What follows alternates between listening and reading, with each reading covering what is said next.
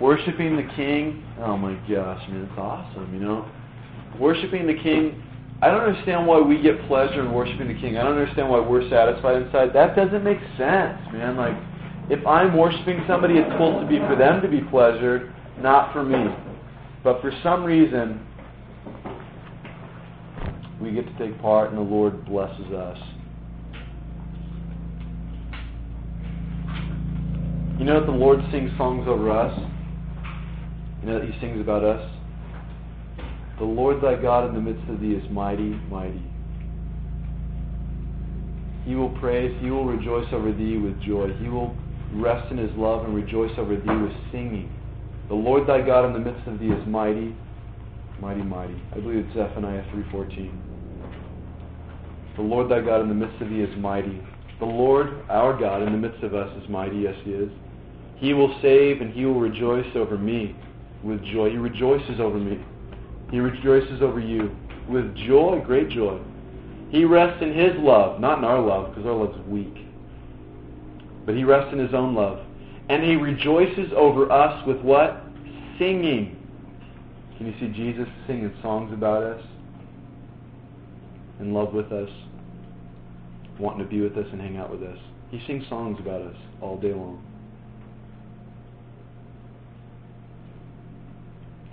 When we fellowship, the Lord records. The Lord records and writes down remembrance of us. And man, I'm trying to think of the passage right now. It's going to haunt me all night now. But do you know that the Lord actually writes words of remembrance for us? That when we fellowship, when we hang out together, when we talk about Jesus, that He's actually recording. Man, it's going to haunt me. He's actually recording and writing down all the things that are happening and being said. Writing a book of remembrance about us when we fellowship, when we spend time together, when we hang out together, when we talk about Jesus. He's writing down. Let me take a look, please.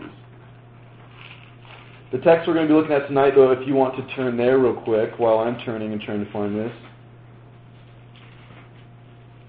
It is in Hebrews chapter 10, of course. This is the small text that we'll be looking at.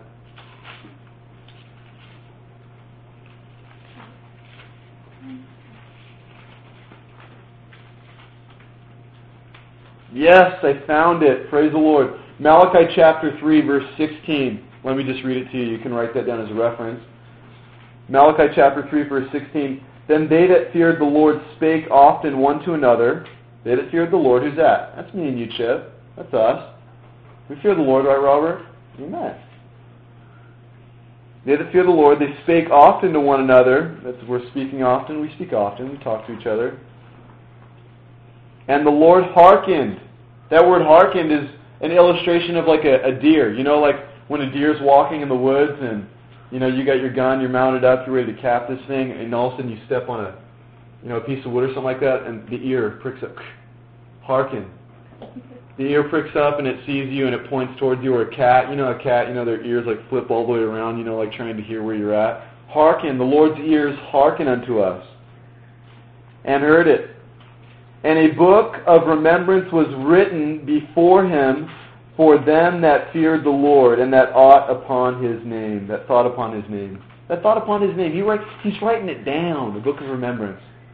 Writing all the times that we sit there and think about Him and talk about Him. And praise the Lord about that, huh? Praise be to you, King, for that. What a good God we serve. That's what I want to talk about tonight is fellowship. We've looked at the three elements up to now. We've looked at, obviously, the teaching of the Word of God, which we've been doing. But secondly, communion we looked at a couple weeks ago. And then last week we looked at prayer. And this week we're going to look at fellowship. Acts 2:42, the four square. That's what I really want to exercise when I come together with you guys. Whether it be a small group or a large group, I really don't care. I want to exercise what they were doing, the Apostles' doctrine. Let's turn to Acts 2:42 just real quick. I just want to show you there so that we can see together what's going on. Acts chapter 2, verse 42. We just need to say a quick prayer again. I need to talk to the Lord. Lord, I ask my King that you would speak. please, Lord, I don't know what to say, but I know you do. So please speak to us that we would walk away changed forever. Speak to my heart, Lord, in Jesus' name. Amen. Amen. Acts 2:42. And they continued steadfastly in the apostles' doctrine and fellowship, and in breaking bread, and in prayers. Notice there's 4 things there that are mentioned that would be in Bible study. It's kind of like the equation, the 4 square. You have what? Number 1, they continued steadfastly in the apostles' doctrine. Apostles' doctrine, what's that? We're looking at it. Number 2, fellowship, which we're going to be talking about tonight. True fellowship. That's what I titled this message tonight, if there was one. True fellowship.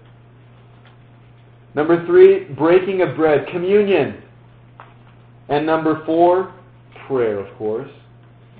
Is there one missing there that we do, and we spend about 30 minutes every single time we get together? Worship.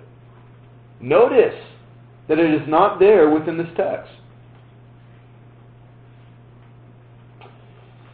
We know that they did sing together. We know that Paul and the boys did sing together. We see that in the epistles that he writes to the churches there in Corinth and Galatians and in Ephesians. We see them singing spiritual songs, joyful songs to the Lord.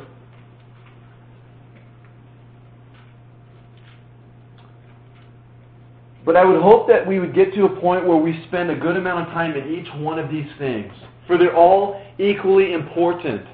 Does one outweigh another? No, but for some reason we spend a whole lot more time in one than another. We spend about 45 minutes in teaching, about 5 minutes in communion, once a month. Prayer time, well, that's what you do on your own. I'll pray a prayer here or there, right? That's what you do at home. We don't do that here as a church, do we? That's what they were doing. And fellowship, real fellowship. I'm talking about true fellowship. Sitting down and aiding to one another, which we're going to be talking about tonight. But I'm going to finish reading this. And fear came upon every soul, and many wonders and signs were done by the apostles, verse 43. And 44, and all that believed were together and had all things common, and sold their possessions and goods, and parted them to all men as every man had needed. You see that? What happened was, in the day of Pentecost, you got people coming from all kinds of different places, okay?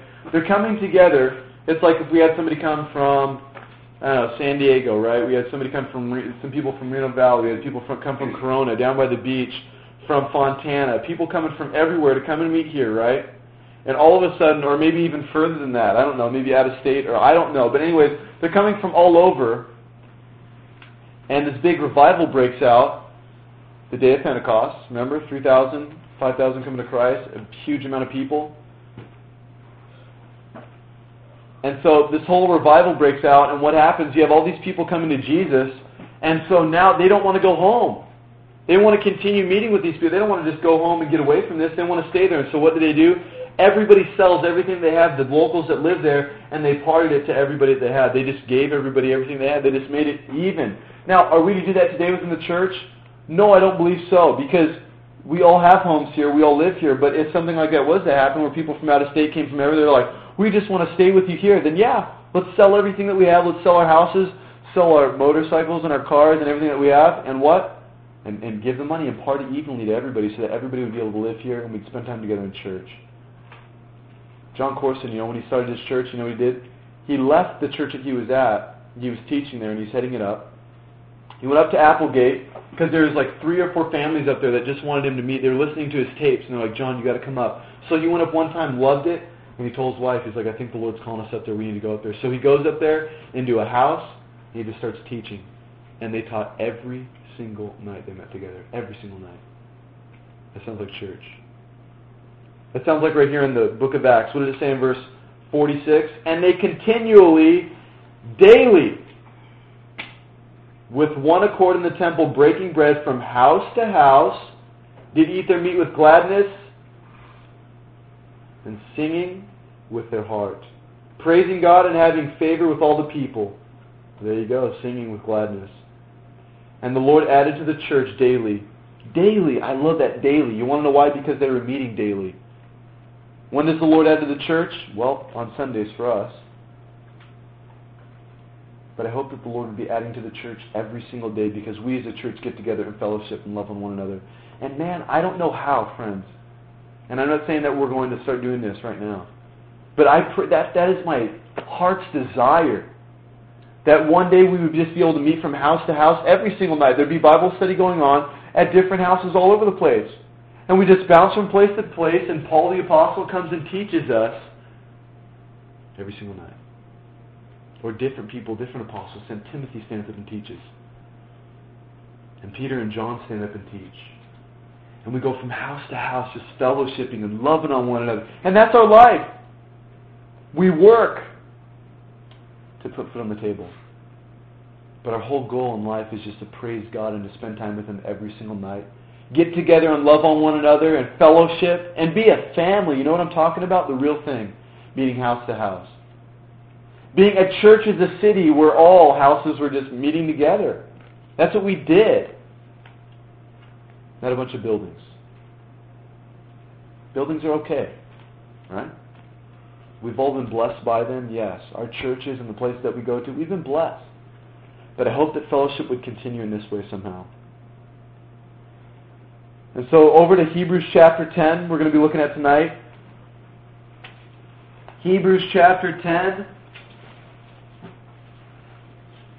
Before we dive into the scripture here, maybe a little foundation. The reason why I bring this fellowship to you, I know you know what fellowship means. I know you understand it. I know you've gone over it within your heart. But I think that I want to look at it in a more deeper way. I want us to understand exactly what fellowship is. And when I say I'm going to have fellowship, I'm really going to have some fellowship. A lot of times we as Christians say, fellowship, we're going to go fellowship. We're going to go play basketball. Two Christians getting together and playing basketball is not fellowship. No offense. Can we do that? Yeah. Play basketball. And it's like if Jesus comes up in our basketball, then we call it fellowship. Fellowship is saying we're going to sit down together. We're going to talk about Jesus. We're going to pray for one another. We're going to encourage one another. Hey, let's go to Starbucks and let's fellowship. Let's sit down and talk about Jesus. That's what I've been trying to do with a lot of the guys. And you guys that are here, any of you guys who want to, Mondays and Thursdays and Saturdays, that's what I'm trying to do is call up all the guys on, anybody's invited, I guess, and anybody wants to come. Where we just sit down and talk about Jesus. That's what I want to do. I just want to talk about Jesus. I love talking about Him. He's awesome. Every time I do, I walk away blessed. Real fellowship. And you know what? If we end up, how about we say we're going to go fellowship, and we start talking about Jesus, and all of a sudden it's like, hey, let's go play a game of basketball. Okay. But see, we're going to talk about Jesus, and we end up doing something else. Or hey, let's go. The initiation should be us going to talk about the King, spend time with the King, pray for one another, encourage one another, talk about problems and issues in life. Really get down to something, a partnership. You understand what I'm talking about, Brock? The real thing. Where I sit down and spend time, because you want to know why? When we sit down and do that, when we don't say, hey, let's go fellowship and play basketball, do we remember that basketball game for the rest of our lives? Who cares? Nobody really cares about the basketball. But when we sit down and we spend time and talk about the Lord and pray for one another, encourage one another, we don't forget those times. And we walk away saying what? That was the sweetest time ever. That was awesome. You want to know why? Because Jesus was there. And that's why I want to call it true fellowship tonight. True koinonia.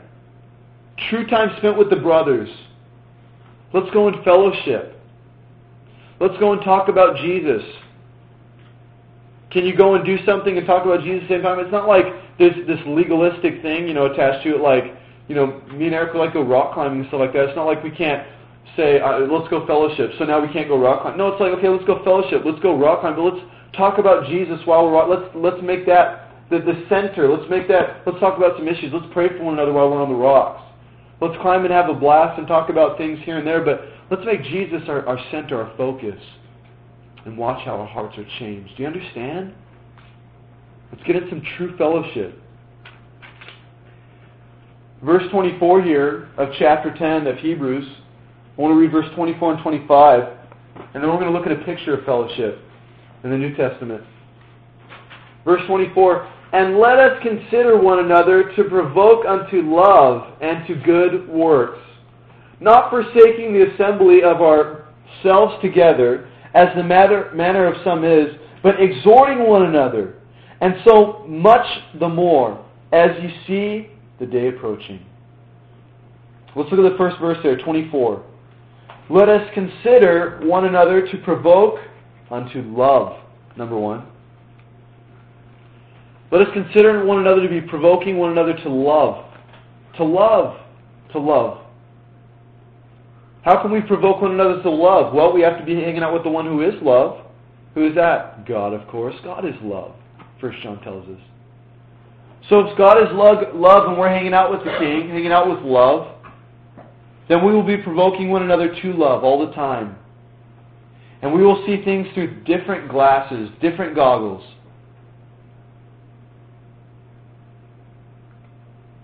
We'll be wanting to love one another. We want to be provoking. What I'm trying to get at here is when you spend time with one another, when you're talking with one another, when you're sitting down, that you'd be thinking enough about the person to love on them in a certain way. Now, what does that mean? Does that mean you got to come and give them a kiss on the forehead? No. But truly looking out after them. Look right now. Look at the people you hang out with. Look at them. Do you want to provoke them to love every single time you spend time with them? Are you longing and yearning in your heart to want them to become better people and happier people? Are you provoking them to love or provoking them? I like that. Provoking them to love. Who's love? God. Provoking them to God. Provoking them to the one who is love. Is that the desire of your heart? I hope it is. Jesus was a man of sorrows. Do you know why? It wasn't because he was a sad man all the time because life didn't work out the way he wanted to. No. He was the man of sorrows because he cared about people so much that he would cry for them and weep for them. Have you cried for anyone? Look at Jeremiah. The people would not come to repentance. He was the man of sorrows.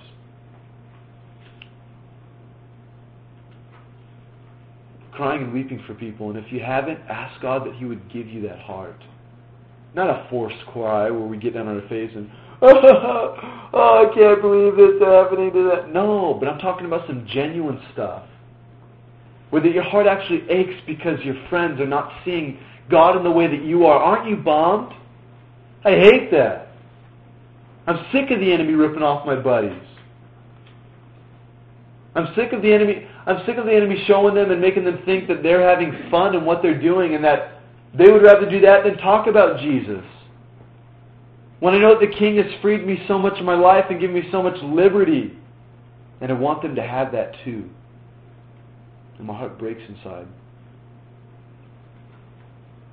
And so we are to provoke them to love, number one. True fellowship is wanting to provoke them to love, provoke them to know God better. When I sit down at a table, I hope that we walk away rejoicing because we know the King better. Can we talk about everything else? Yeah, I do all the time. But I would love it if somehow every single time I'm talking, the conversation turns, we start talking about Jesus. I would love that. Now, Josh, I don't know how to do that. Well, listen. I'm telling you, when you hang out with the one who is love, you automatically provoke people to love. But you got to hang out with them. When you hang out with people who clown around all the time, you find yourself clowning around. When you hang out with people who are depressed all the time, you end up being down. When you hang out with people who skate all the time, you probably end up skating. Or surfing, or all of the above, whatever that may be. You understand? When you hang out with the one who is love, you end up provoking people to love. Let's do that. Number 2, in verse 24, and to good works. Provoking them to good works. Good works. Good works. Not bad works, but good works.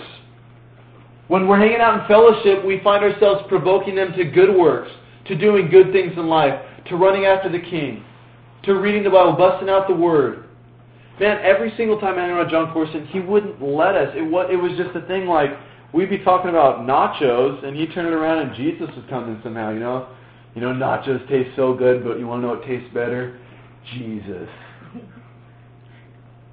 That's the thing. I mean, he provoked us to good works. When we were there in the desert, every single one of the brothers wanted to do good because of hanging out with John. In the same way, when people hang out with you, what do they provoke to? What do they want to do when they hang around you? What do they want to do when they look into your eyes? Are they stoked? Are they liberated and freed in life? Like, man, you motivate me. You make me want to do good in life. You say, it's not me, man. I'm a big loser. Don't you know what I've done? No? Well, only if you did. It's Jesus living through me. That's what you see. That's what makes you want to do good. And we need to recognize that. And I believe, once again, the way to do that, who's the good shepherd? The one who does good works. The one who gives good gifts from heaven. Every good and perfect gift comes from above. Who's the one who gives that? It's Jesus. How do you provoke people to good works? It's by hanging out with the one who is good, the good shepherd, Jesus himself. I'm telling you, the secret behind everything is just hanging out with Jesus. I'm telling you. I don't know how much more, but we must ask ourselves, how much time do we really spend with Jesus, man? Go take a walk with Him. You'll be free. Just get on your face and talk to Him all day long. It's not a chore. Is this hard to talk? No. Is it hard to talk and walk with your friends? No. Everything that you do, every place that you go, may Jesus be number one. I love, there's a girl that I know that she's telling me, like one of her friends, she takes Jesus out on dates. I think I told you guys this already, but man, it's just awesome. Takes Jesus out on dates. She goes and picks him up, puts a seatbelt on, goes and buys him a coffee at Starbucks and sits down and talks to the King. That's awesome. I'm not saying you have to go buy the Lord Starbucks right now. No. Whatever it is for you, talking with the Lord, spending time with Him, do that. Find out what that is and hang out with Him. And you will find yourself provoking people to good. Number 3. Well, I guess there's a little thing in here in verse 25 that says, not forsaking the assembly of ourselves together. We're not to forsake that. This isn't really a point here, but of something that should happen. But I want to show you that we should not forsake. We should not hold back on the gathering of the brethren. Why? Well, you know why. It's almost obvious. When you're not hanging around people who are going to bless you and encourage you and motivate you, you're not going to be motivated, blessed, and excited. When you're not hanging out with people who love Jesus, it's hard to love Jesus. And many of us have experienced this in our lives. All of us in our lives. When you hang out with people who aren't going to build you up and bless you, you know what's going to happen. So you can do that. You can try to be a light in this world and succeed. But many fail. We find ourselves in a hole. And we ask ourselves, how did we get here? Surround yourselves. I've had many people come up to me and say, man, Josh, we need to hang out, please. When I got back from Mexico, just please let me hang out. I don't care what. I just want to go and sit down. Just let me tag along. I just want to hang out, man. I just want to talk about Jesus. And so we do. And maybe you need to grab onto some people and do that too. Start discipling them. Start grabbing on them, saying, you're coming with me. Come and hang out with me.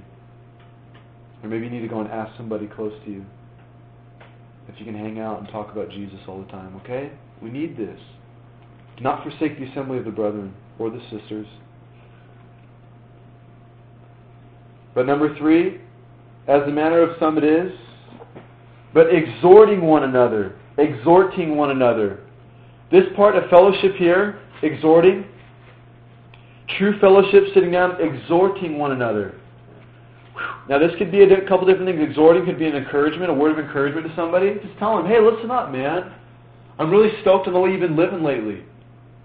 I'm so blessed by the way that you've been living up life. I'm stoked for you. Thank you so much for the way you've been living. Exhorting them, encouraging them, lifting them up, building them up in whatever situation, trial or tribulation. Or a rebuking possibly. I got rebuked today. Big time. And it was awesome. How's it going? It was awesome. An exhortation, once again, could be, It could be an encouragement, or it could possibly be a rebuke. I got drop kicked through the ceiling, man. And it was awesome, because you want to know what happens when you get rebuked? The walls go up real quick, and you're just like, I got rebuttals up the yin. I'm about to drop kick somebody for calling me out. You don't call me out. You know who I am. I'm Josh Thompson. But the Lord tapped my heart and said, "You little buster." He didn't say that. I said that. He said, "Josh, you're wrong, man. You need to think this through. He's speaking to you out of love, and He's trying to help you." I said, "Lord, that's right." And I remember back in Proverbs it says, a wise man loves rebuke. Loves rebuke. Loves being called out. Loves being changed in their heart. You found something wrong with me? Tell me please that I can fix it. Tell me please that I can get things right more with Jesus. Tell me please that I can know the King better. If there is anything holding me back, I pray that you would rebuke me, that I can see better and more clear. Isn't that the goal for life? Isn't that what this is all about? We're trying to seek after the King. And I'm telling you, friend, pride holds us back. You cannot see so many things in life. There are so many things that we cannot see that we ourselves are doing. It's pride that holds you back. It's so hard to see, I'm telling you. My buddy, back in high school, the first time I started figuring out who I was and what people viewed me as from the outside, my role in life, the way society viewed me and was accepting me, and I was always told I was a leader and that I could do this and do that, and just different things were told to me. And this one thing was a negative thing, it was a rebuke from my buddies, and he said, "You know what?" He just told me when he's fed up with me. He said, "You know what? You're the most prideful, arrogant person I've ever met in my life." He was dead serious, and I was like, and I got mad. I was like, "What? I can't believe you even say that to me. I'm not prideful." And that sentence right there was the most prideful, arrogant thing I could have ever said. And I didn't realize it until a couple hours later when it hit me like a ton of bricks. I mean, it smashed me in the face because I was sitting there and I'm like, "Lord?" I started asking me, I was like, "Lord, am I prideful? Is it me?" And then I remember back when my buddy said, "You're the most prideful person I ever met," I said, "No, I'm not." And I knew right there at that moment the Lord spoke to me so clearly. He said, "By you even saying, 'No, you're not,' that's the most prideful," because a prideful person would say, "No, I'm not." A prideful person would not even start to examine themselves and say, "Really? Are you sure?" A prideful person would never take any consideration and ask themselves if it is me. And that's what I started to do. I started asking myself, and I realized that, and I was like, "Lord," it just broke me right there, because I realized that's who I was, and it seemed like all these things started to be revealed to me. The veil was pulled back, and I could see exactly clearly who I was. And it was one of the greatest things I could have ever felt in my life. And so true fellowship, you know what a best friend does? A best friend will stab you in the front. Not in the back, but in the front. And the truth hurts. But I'll stab you as hard as I can to let you know your faults and the things that are holding you back from the King, because I care about you, because I love you, and I want you to have a closer relationship with God. Do I love you enough to tell you the truth? If you're struggling with something, you know what a great thing would be to do, each one of us, is to go to one of your best friends and say, "Hey, what is it that you talk about me to your other close friend? What is it that you say that you know that I'm wrong in, and things that I miss out on? What are my weaknesses? Tell me, please." One time, me and Jeremy, man, late at night, it was crazy. I was spending the night over his house. Jeremy's actually going to come next week. He's going to come and teach us. Amen? Amen? Amen? Yeah. You hear that, dude? Clap. But we're sitting there in bed. Amen? Hear that one, dude? So we're sitting there. He's got a futon, bunk beds or whatever. I'm on the bottom. He's on top bunk. And we're sitting there, we're talking. I remember we asked each other, "Dude, what is it that you see in me that I'm struggling with? What is it that I lose in?" and we told each other, and it was embarrassing, and it was weird and awkward. But you know what? I figured myself out right there, and I got a chance to start working on those things, and it was awesome. It was a blessing. A wise man loves rebuke. And so you know what? True fellowship is sitting down and telling somebody the truth because you love your friend. And you know what? A lot of people don't know how to accept rebuke. They do not know how to accept it. And may your heart learn how to accept that. When somebody tells you something that you've done wrong, your first thing that you ever say should not say, "That's not me," or "No, I didn't." It should always say, "Lord, is it me?" When the disciples, when Jesus said, one of you will betray me, they said, "Is it I, Lord?" They didn't say, "Not me." Nope. They said, "Is it Jesus? Is it me? Am I the one to betray you? Who is it?" Because they were concerned. Are you concerned with your walk? Enough to be able to ask the King, what's going on in your life? What are you struggling with? So fellowship, true, real, vibrant fellowship is what?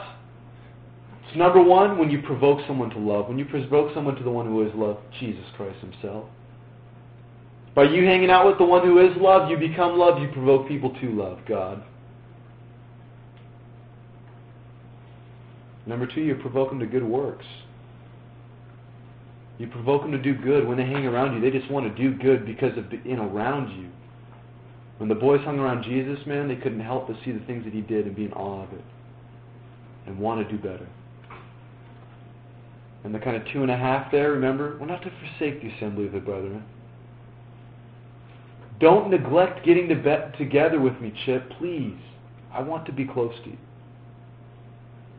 That all the brothers, Daniel, that we would all come together, Bobby and Vincent, please. And girls, that you would come together. There's something, I'm going to approach it right now, there's something wrong in the female world where girls just, I don't know what it is. And I can't pinpoint it. I desire so much for the women to come together in a godly manner and just love on one another. But there's some animosity somehow, and I don't know how, and somebody needs to rise up and step up and do something. And make a stand and say, you know what? Forgiven. But she said, who cares? I'm sorry if I'm offending you in any way, but I'm just, I want you to be happy. And I know there is something that happens when there's some strong fellowship within a group of women. I know there's you guys can get closer than we guys can ever get, But it never happens. Or it only happens with 1 or 2 people.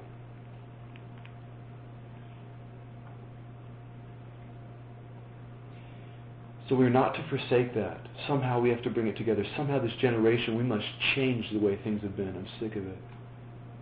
And I'll help in the best way I can. Please tell me what I can do. I want you to be happy. And number 3, exhorting one another. Whether that be encouraged. Praise the Lord, man. I can't believe. Gosh, thanks for serving Jesus so much. Thanks for being such a blessing and an encouragement to me. Man, John would encourage us nonstop out there in the desert. Nonstop. This guy. Okay, after the lamest worship I've ever heard in my life, somebody playing guitar and just hitting wrong notes and chords everywhere, and I can't even worship and stay focused. John will get up there and say, Josh, that worship just blessed my heart. That was so wonderful. I was filled with joy and gladness as I lifted my hands to the Lord. It was just, the Holy Spirit fell upon me greater than I've ever felt it. It was, thank you. You're like, you. And all the brothers say, yeah, it was awesome. It's like, no, it wasn't. That we would exhort one another and encourage one another. Whether they deserve it or not, who cares? Jesus encourages us every single day, and we're a bunch of losers, huh? He says, good job, Josh. What, I'm not doing a good job? Yes, you are. I haven't read my Bible today, haven't prayed today. Great job. Well done, good and faithful servant. I'm like, not good and faithful. But the Lord is good to us in that way, huh, Bobby? Stephen, you know what I'm talking about? So maybe we exhort and encourage in that way, true fellowship. And now I want to read through a picture A picture of some sweet fellowship that I see. I'm sorry, Gus. I just wanted to give the no. Yes, I'm going to. It's a cool definition here. I looked at the word, obviously, fellowship. We know it's koinonia, the word there. But the root word is a sweet word here. It's koinonos. And it means a partner or an associate, a comrade, a companion, a partner, a sharer. I think of a business partner or something. When you go in half and half, you're partners till the end. True fellowship, true koinonia, the root word, partner. Let's go fellowship. Really? You want to be my partner? Do you really care about me? Do you really want to talk to me about some real issues and some real stuff? You mean you really want to pray with me? You mean you're willing to exhort me and stab me in the front? You mean you're going to provoke me to love and encourage me? Yes. You understand what that is? Koinonia, fellowship, association, community, communion, joint participation. I love that. It says intercourse or intimacy. Sex. You know, it's a bummer. I'm going to bring this up real quick. It's a bummer that sex has been something so demented and made dirty within our minds. Because God made it all the way back to the beginning. Think about it. In the Garden of Eden, was it some dirty porno site or this and that? Was that what sex was? No! It was the most beautiful flower. A sweet and soft teddy bear. A warm fireplace. A beautiful waterfall. That's what sex was. And that's what it was meant to be. And that's why this word intercourse here, this word intimacy, partnership, coming together, should be something beautiful and sweet and wonderful.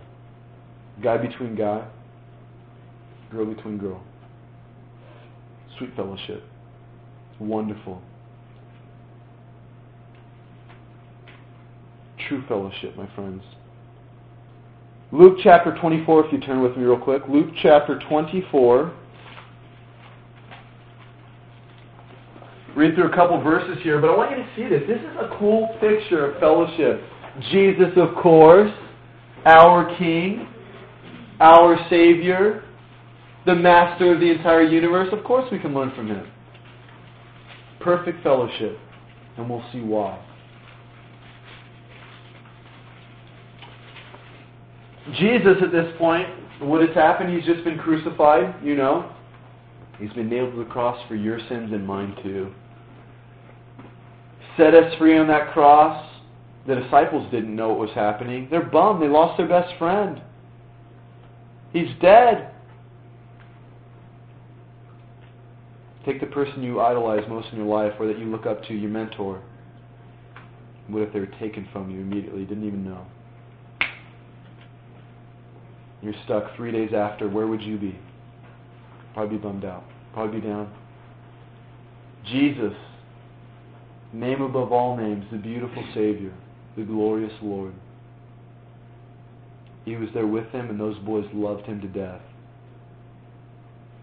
Truly, they loved him to death. They all died for him. And here they are. Jesus has just died. Little did they know he's risen from the dead. It's the third day. And they're bummed out. They're walking on the road. These aren't the one of the 12 disciples. This is two other disciples that they were followers of Jesus, just like me and you. And if we were there in Jesus' time, we would be bummed out too. We were following the King, and there he is. He's dead now. The 11 weren't here, but let's read it together, starting in verse 13 of Luke 24. A great picture of fellowship.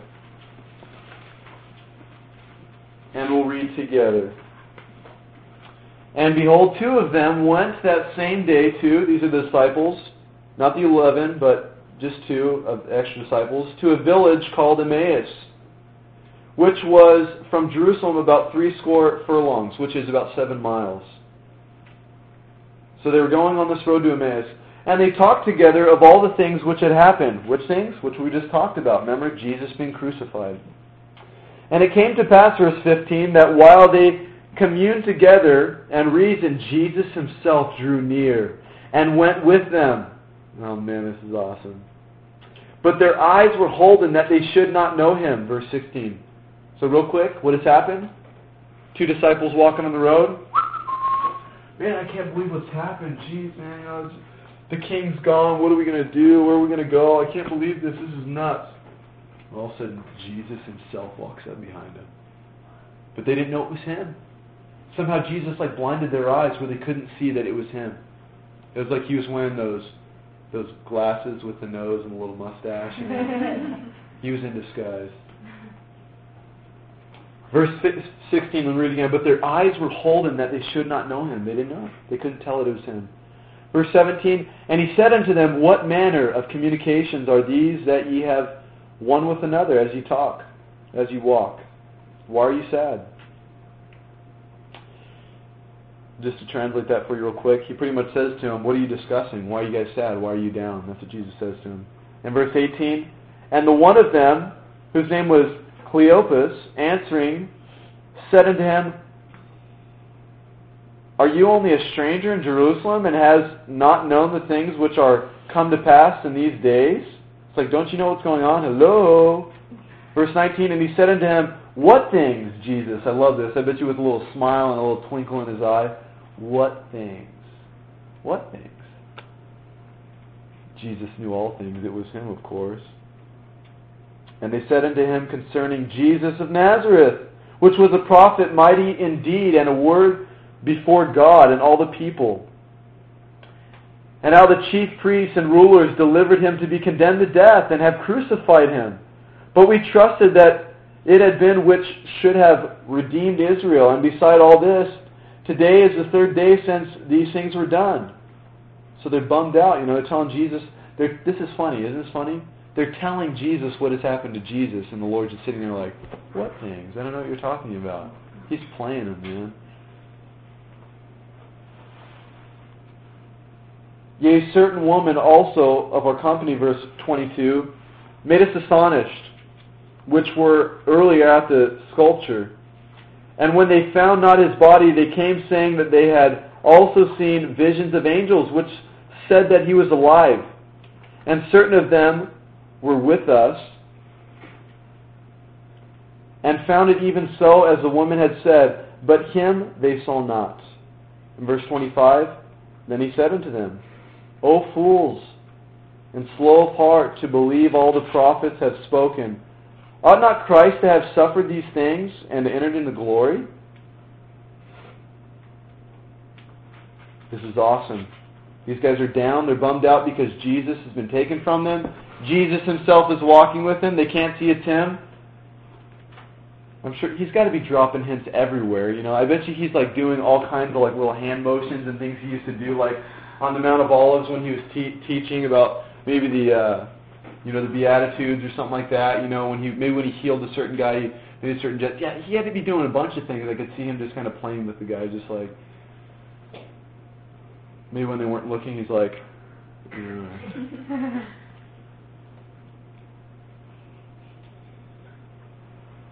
But I love this in verse 27. Jesus, look what he starts to do. And beginning at Moses and all the prophets, he expounded unto them in all the scriptures the things concerning himself. I wrote awesome next to that, and you should too. Jesus himself, I would love to hear this sermon right here. Jesus himself, standing here, talking to his disciples, guess what he did? He looked all the way back to Moses, all the way through all the prophets, that's right, all the way through this Old Testament right here. Guess what he did? He showed himself in the Old Testament every single time. This is me here, this is Jesus here, this is Jesus here, this is Jesus here. Didn't you know that he was coming? Didn't you know he was going to be crucified? Hello, look at all the things. He could show a Jew probably that fast where Jesus was in the Old Testament because he is God. He wrote this book, man. He's sitting there. He is schooling them on the book that he wrote. This is nuts. Jesus spoke to him, or them too, about everything and expounded on the scriptures. Wonder what kind of message he brought to the table. It must have been amazing. I'm going to ask the Lord when we get to heaven, when we're standing there.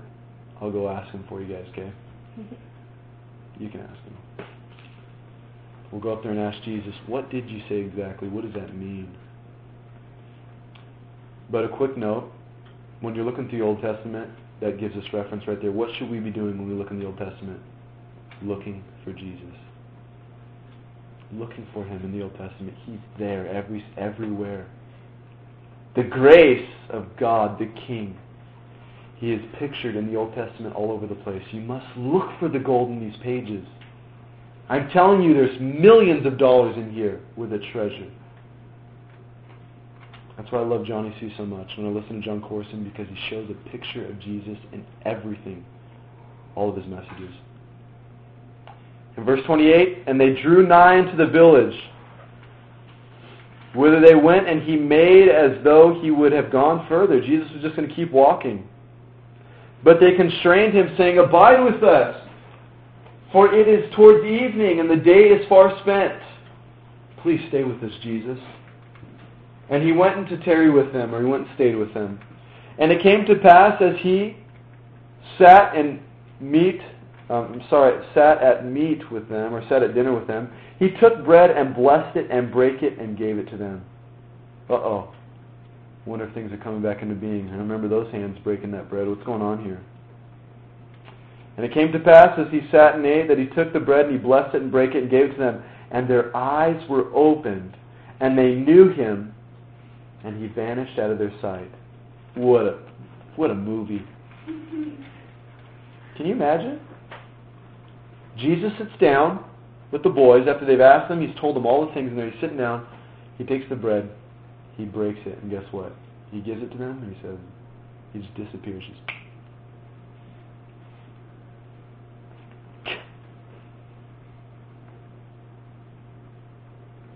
Verse 32, and they said one to another, Did not our heart burn within us while he talked with us by the way, and while he opened to us the Scriptures? And they rose up the same hour and returned to Jerusalem, and found the 11 gathered, and them that were there with them, saying, The Lord is risen indeed, hath appeared to Simon. And they told what things were done in the way, and how he was known to them in the breaking of bread.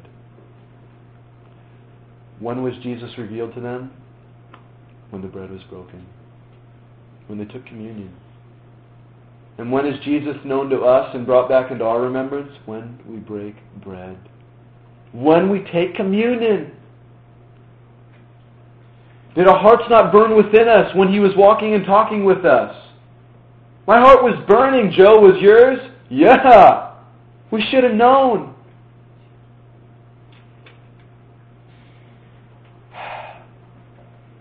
They sat down and they went through all the Old Testament looking for Jesus. The two were bummed out and down and sad, and guess what happened? Jesus exhorted them. Jesus provoked them to love. Jesus, they wanted to do good works after he had finished hanging out with them, didn't they?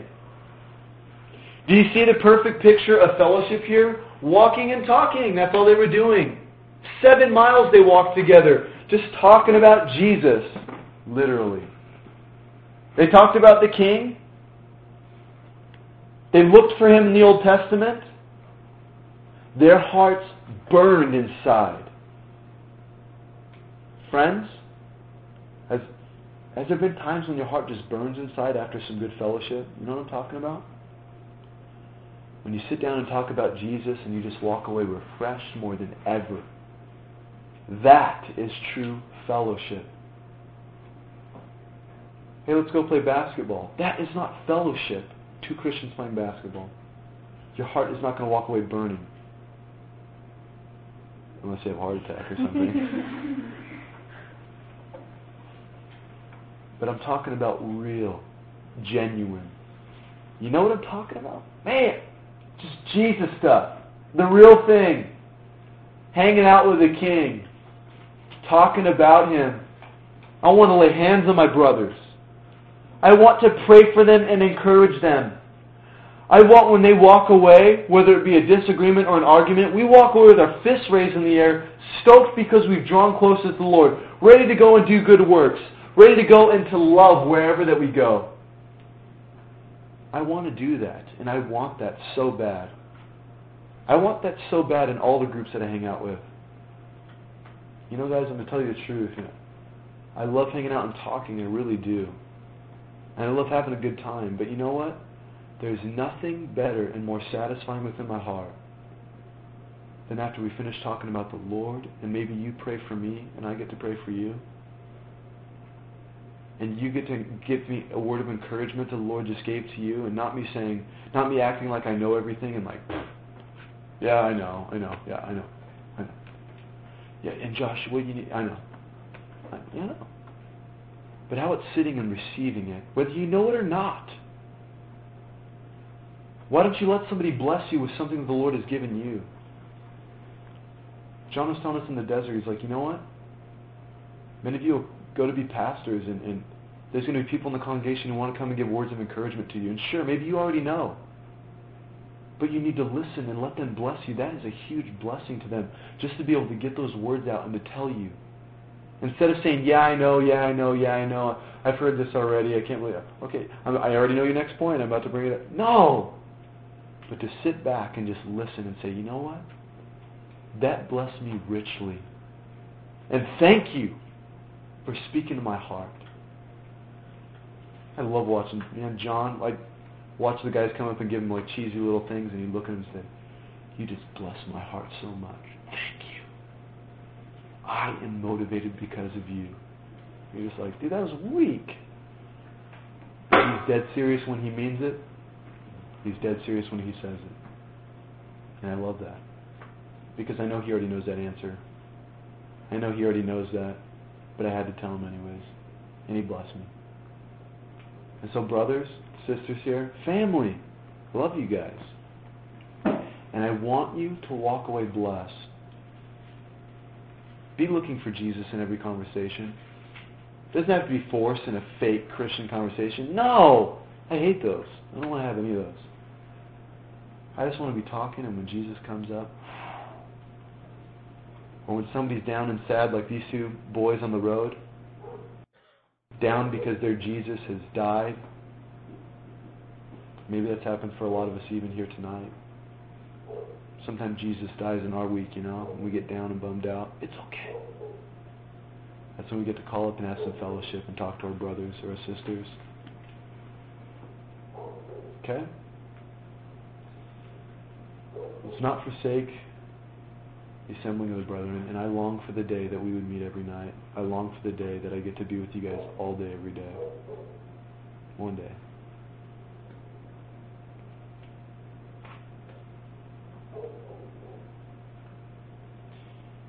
And so take these words, please, and hide them in your heart. Would you be so gracious to me and to the King to hide them in your heart and exercise it tomorrow? Tonight, right now, as we hang out together.